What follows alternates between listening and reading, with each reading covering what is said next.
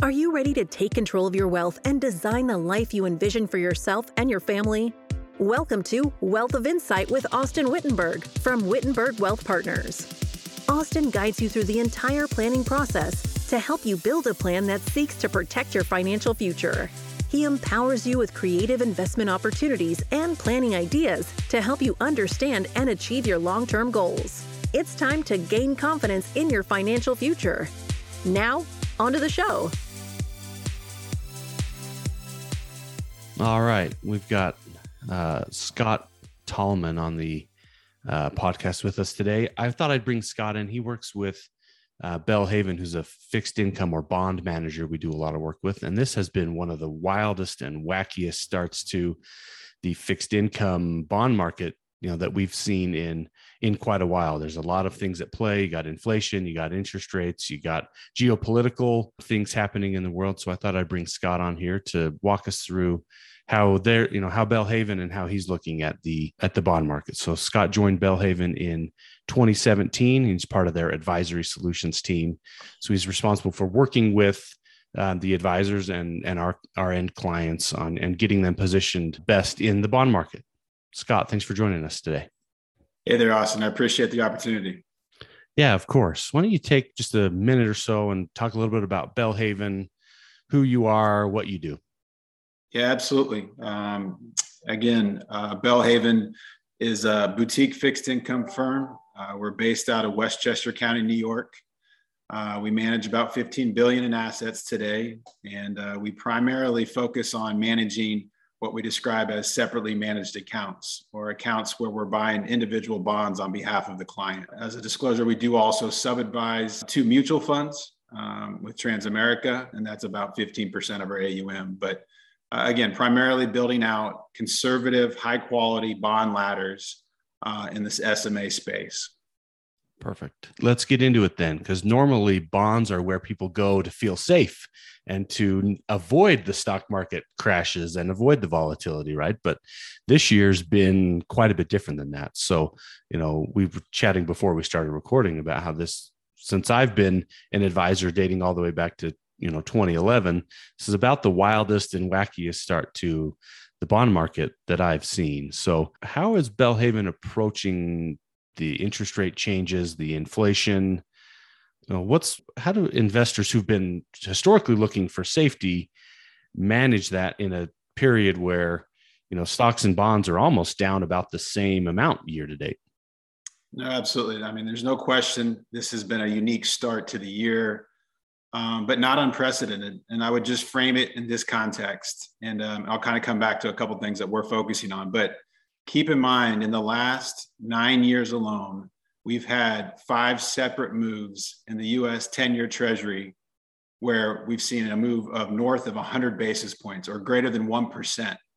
So if you think back to 2013, coming out of the Great Recession and the initial quantitative easing, we had what we called the taper tantrum, right? Where the 10-year moved from the 160s to the upwards of 3% range by the end of the year. That was like a 7-month, 8-month period. We also had in 2016, when the 10-year hit a low during the summer in the 130s, moved considerably after Trump was elected. And we saw the 10-year rise to 240 and then on to 260 the following spring. So another significant move.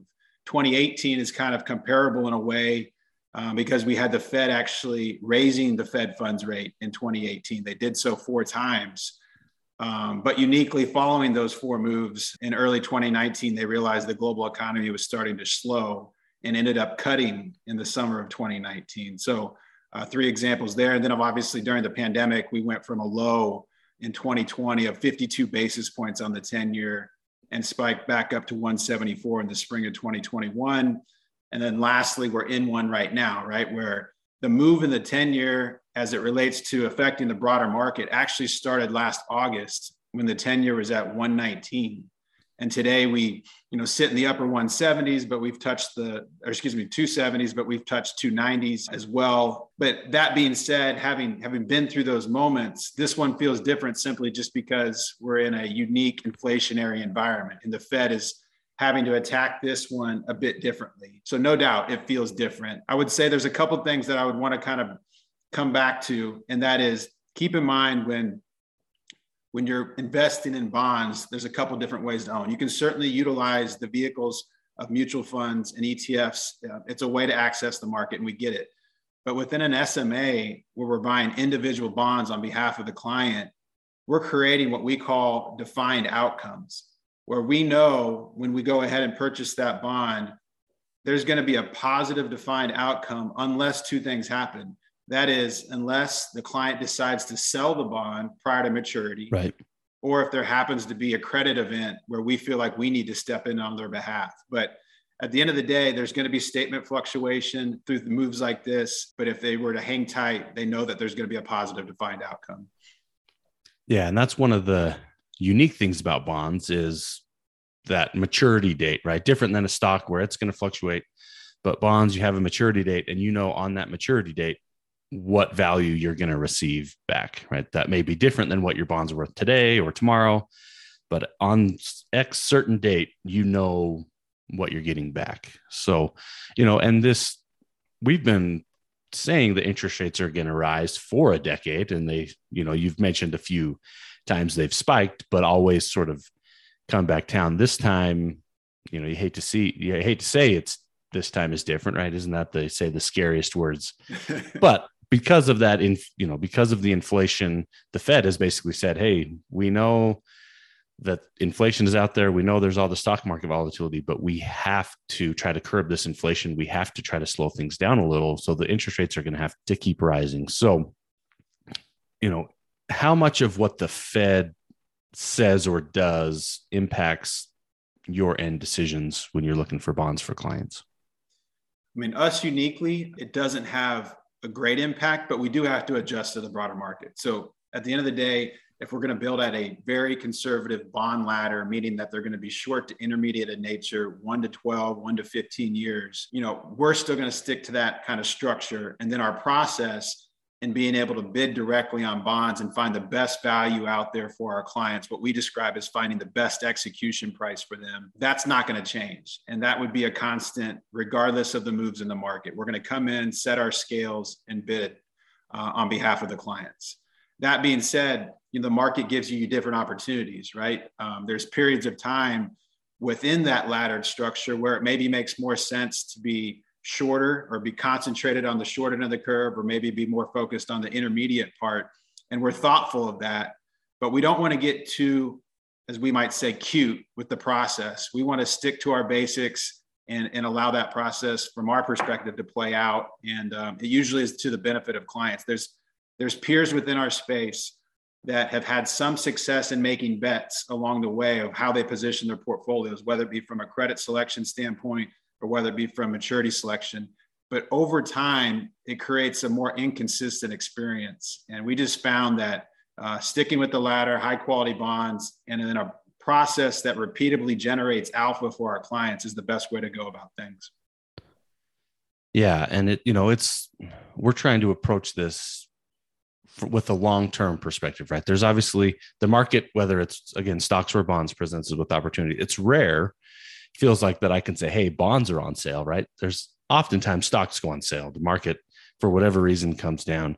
But now really feels like a time where even some bonds are on sale, where you can pick up some extra return by being, getting in at this point when even the bond market has sold off. And that's really what we're trying to find is, any of those opportunities like that, or maybe it's even, we've got capital gains somewhere and we can pick up some capital losses and then redeploy those assets, whatever bonds we sold at a loss. Now we can redeploy it immediately at higher rates. So there's definitely a lot of that. We're trying to do a lot of that for our clients now, obviously with your help, looking for those opportunities that present themselves, sounds like every 3 or 4 years from the timeline you laid out for us. So, is how much of, we mentioned bond ladders and bonds you want to hold to the end, but how much moving in and out do you typically see, or is that part of the strategy overall? Yeah, no doubt. So part of our process is demonstrating that we are truly an active manager and we're adapting to environments on a daily basis within any of our client portfolios. We're always going to test the waters. And what we mean by that is we like to at least offer some of our client bonds out just to see if there's interest, and potentially another investor out there that might have the appetite to overpay for one of our bonds. And in those scenarios, we're going to try to, create a thoughtful trade and generate some alpha. But in an environment like this, you don't get a lot of these opportunities. But in an environment like this, where you've seen the equity market rally quite a bit the last 2 years, and you have significant gains on that side. And on the bond market, we have a dislocated market to where you actually could book a few losses and kind of harvest them and set them aside to offset some of those other gains. And we are helping some clients in doing that because maybe they own the bonds at suboptimal yields comparative today, right? So if we can book a loss, take the proceeds and redeploy them and help them find a better yield, it's going to be maybe a better experience than down the road. But we want to make sure that we're thoughtful about it. We want to evaluate each individual portfolio to make sure it makes sense. But with the direction of the client and the advisor, we're happy to help in that way.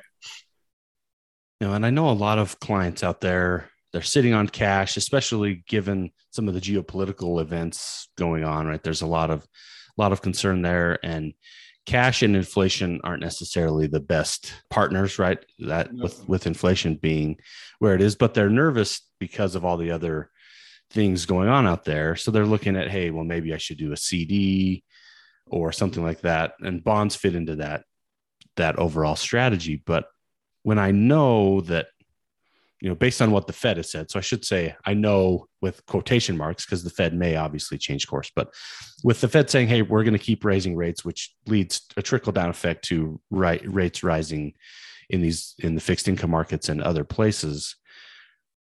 Do I deploy capital today, or do I wait 6 months and do it at a higher yield? How do you think about, I don't want to say market timing. We're not market timers. We're long-term investors. But when there's these short-term fluctuations, how do you think about deploying capital now versus later based on expected interest rate rises? Yeah, absolutely. So with the backdrop of always thinking about us building out ladders, that's going to be your foundation. There's going to be an organic process there that allows us to redeploy capital as things mature. But as far as new dollars and how we would think about putting them to work in this market, let me frame it this way. And it's a bit more technical than some of the other conversation that we've had. But from a muni perspective, typically tax-free municipal bonds trade at a ratio to treasuries of about 80% from a yield perspective. At the lows of last summer in 2021, in June and July, tax-free municipal bonds, high-quality tax-free municipal bonds, were trading in the 50 to 60% range on comparative yields to treasuries. So you could make the case in that environment that the tax-free municipal bond market was overbought. Today, with the backup in yields and the dislocation we're seeing, some of the selling we're seeing in the municipal bond market, the ratios are back into a 90 to 100% comparison range. So they're trading at 90 to 100% of treasuries. And then, of course, you have the tax-free benefit to it. And in some cases, we're finding deals out there today where they're trading at 125% of treasuries. So much greater yield, and you get the tax-free. And the tax-free, wow. So for us, we would be foolish to say it makes sense to deploy it all now, because there's still some things to play out as far as the economy goes, and certainly the Fed and some of the decisions they'll be making in May and then in June.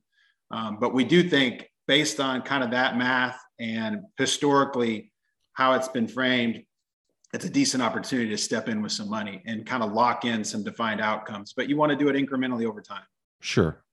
And inflation, I think, fits into that same category. When I'm talking to clients, when we have inflation concerns, bonds are not typically our recommendation, right? We're thinking stocks or commodities to a certain extent. Even real estate tend to perform well in inflationary environments. Now, bonds, as we mentioned, have that sort of defined outcome. So if inflation rises, well, your interest rate doesn't, unless you're in a, inflation protected or other types of, there are some bonds out there that adjust there, but, in general, inflation really attacks your bonds. And for our older clients who are maybe sitting in bonds, inflation at 6, 7, 8%, we're seeing they bought bonds 2 or 3 years ago at 2 or 3%. They're starting to get really nervous that, hey, my bonds are really, losing some purchasing power. And I've been relying on that income, and it's not getting me where I need it to be. So for clients in a situation like that, how do we approach, or how do you approach, helping them through those time periods? Now, we don't expect inflation to stay at 7 or 8% forever. So maybe the easy answer is we wait it out and things correct. But when you've got that inflation to income disparity, how do we help comfort those clients? Yeah, a couple thoughts there. I mean, obviously the broader asset allocation, the broader plan comes into play, and kind of understanding how we can help them achieve their long-term goals. But the bonds themselves, as long as they're in a laddered format, there's going to be an opportunity for their income stream to potentially increase with each passing year. And now we've mentioned, sorry, I don't mean to interrupt you there, but we've mentioned ladders a few times, and it just hit me that, hey, we haven't actually explained what a bond ladder is and sort of that strategy. So with the backdrop of rising rates, hoping for rising income, you walk through sort of just how a bond ladder works and, how that fits in a client's overall investment strategy. The backdrop of a ladder is pretty straightforward, as you might expect. So if you had a 15-year laddered portfolio, what we're trying to do is basically have some exposure into each maturity bucket. So we'll put some money to work in a 1-year maturity, and then we go on, so on. So another bucket of money would be put to work in a 2-year maturity and 3-year maturity. It's not going to be completely consistent across all 15 years, but we do want exposure to all 15 years. So we're going to maybe have some concentrated more in the 3 to 5 year range, or 6 to 8 year range. But the idea is, if you have some money deployed in each of these maturity buckets, as time passes and each year kind of rolls down, you'll have some money that matures. You'll have proceeds from those maturities that you'll be able to take and reinvest into what we hope is a better yield environment. And this dislocation that we're in right now is providing that. So any dollars that come due, we can take them and redeploy them into a market that's given us a better opportunity to capture yield. And that's going to increase the income stream and potentially distribution model for our clients going forward. Yeah. And back to sort of what we mentioned earlier about defined incomes, that's the challenge for clients. And for me, when they see their statement and the statement shows it's down 3, 5, 8%, knowing that that's on paper. It's just on the statement. I know I can look at my statement and see my maturity dates. I know what value I'm getting back on those maturity dates. So if it's down 3% or 5% today, that's just on paper. Only if we chose to, sell everything today are we looking at that. But if we hang on, those bonds mature, we can reinvest at higher rates. So over time, we, get back into a rising income for clients. And that's really been, income has been one of the hardest things for us to find for clients for the past decade, given where rates have been. So the pro of the rising rates is, hey, these bonds are actually going to be able to provide you real income now, whereas that's been a challenge for the last few years. The con is, hey, your statement for a little bit's going to look a little rough. Yep.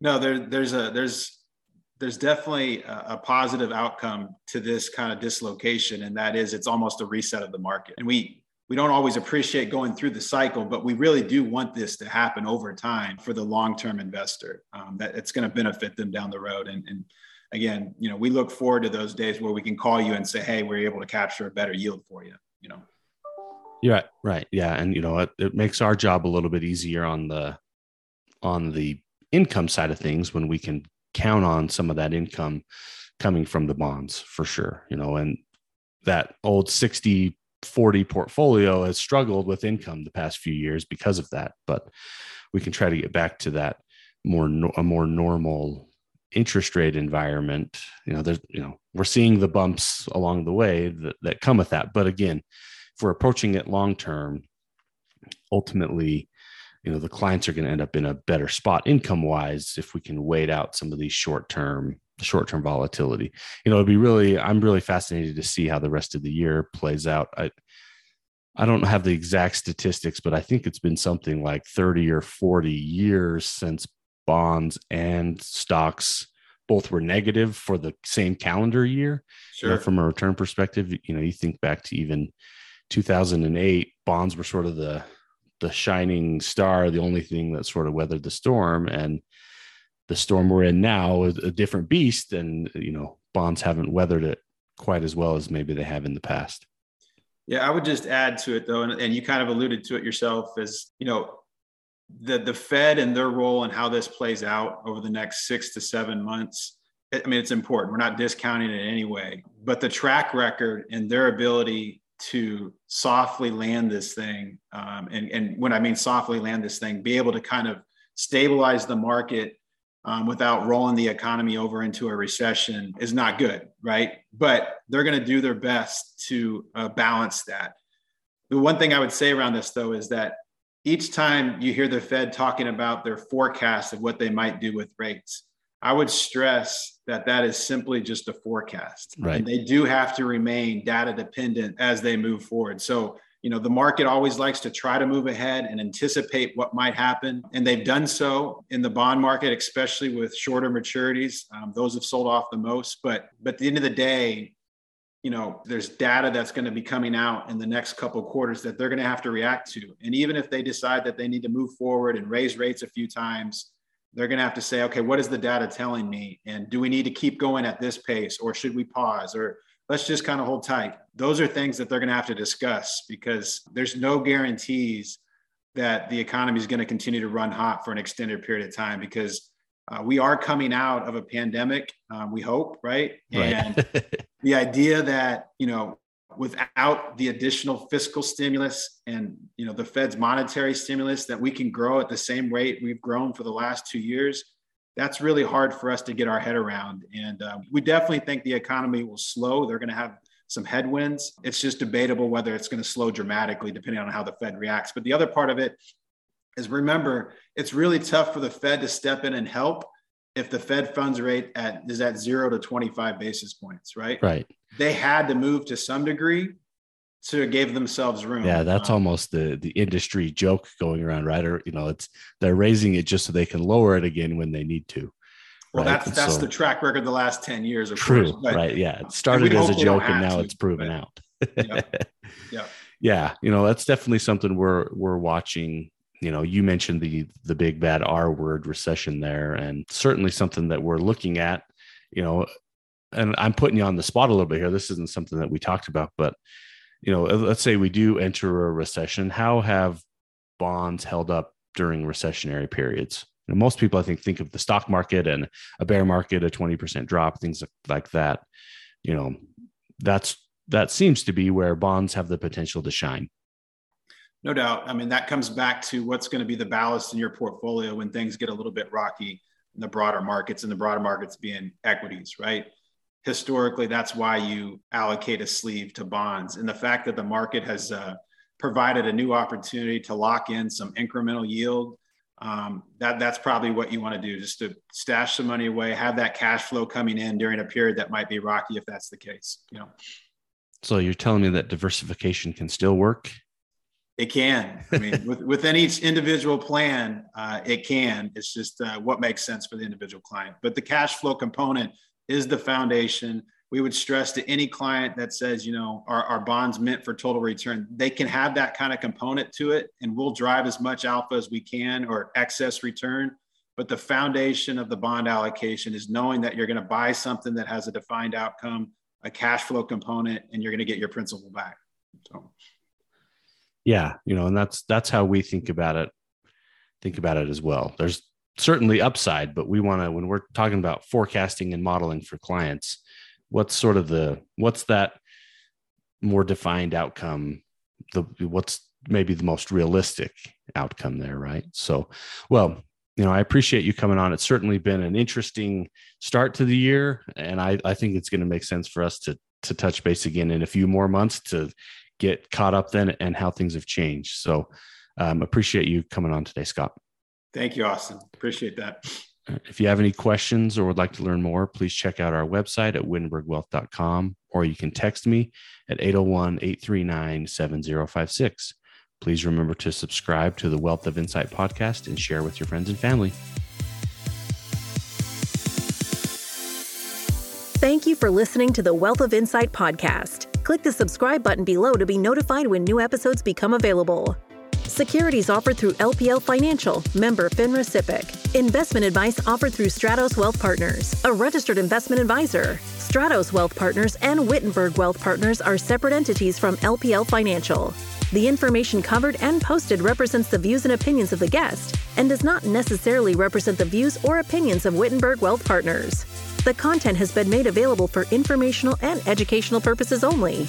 The content is not intended to be a substitute for professional investing advice. Always seek the advice of your financial advisor or other qualified financial service provider with any questions you may have regarding your investment planning.